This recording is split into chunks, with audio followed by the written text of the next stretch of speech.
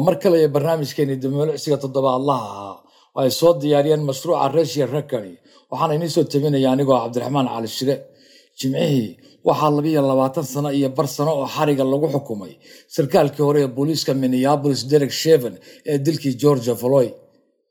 waxa ay 10 sano ka badan tahay inta caadiyan lagu xukumo dilka darajada labaad ee la kaca ahayn. markuu ku riday xaakunku wuxuu daliishaday garyaqaanku inuu Chauvin uu ku xadgudbay shaqadiisa awoodiisa iyo khaasatan uu muujiyay naxariis darro George Floyd. inta lagu guda jiray dhageysiga garmaqalka xubnaha qoyska George Floyd ayaa la siiyay fursad ay kula wadaagaan sida geeridiisu u saameysay noloshooda. 4 qof ayaa ka hadlay oo ay ku jirto gabadhiisa 7 jirka, 2 wiil oo ay walaalo yihiin iyo wiil oo adeer u yahay.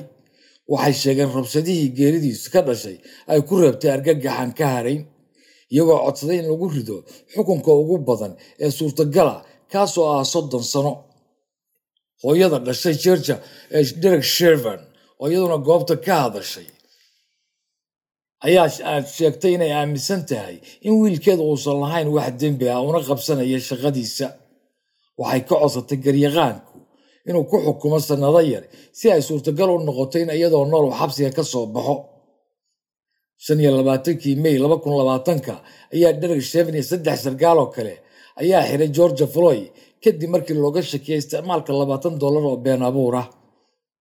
waxay dhigeen dhulka iyagoo Chauvin uu jilibka ka saaray qoorta George Floyd in ka badan 9 daqiiqadood, iyadoo dadka daawanaya ay ku dhawaaqayeen si daahan neefsadee. muuqaalkan geeridiisa ayaa kicisay cara caalamiya taasoo lagu dalbanaya la xisaabtanka boliska.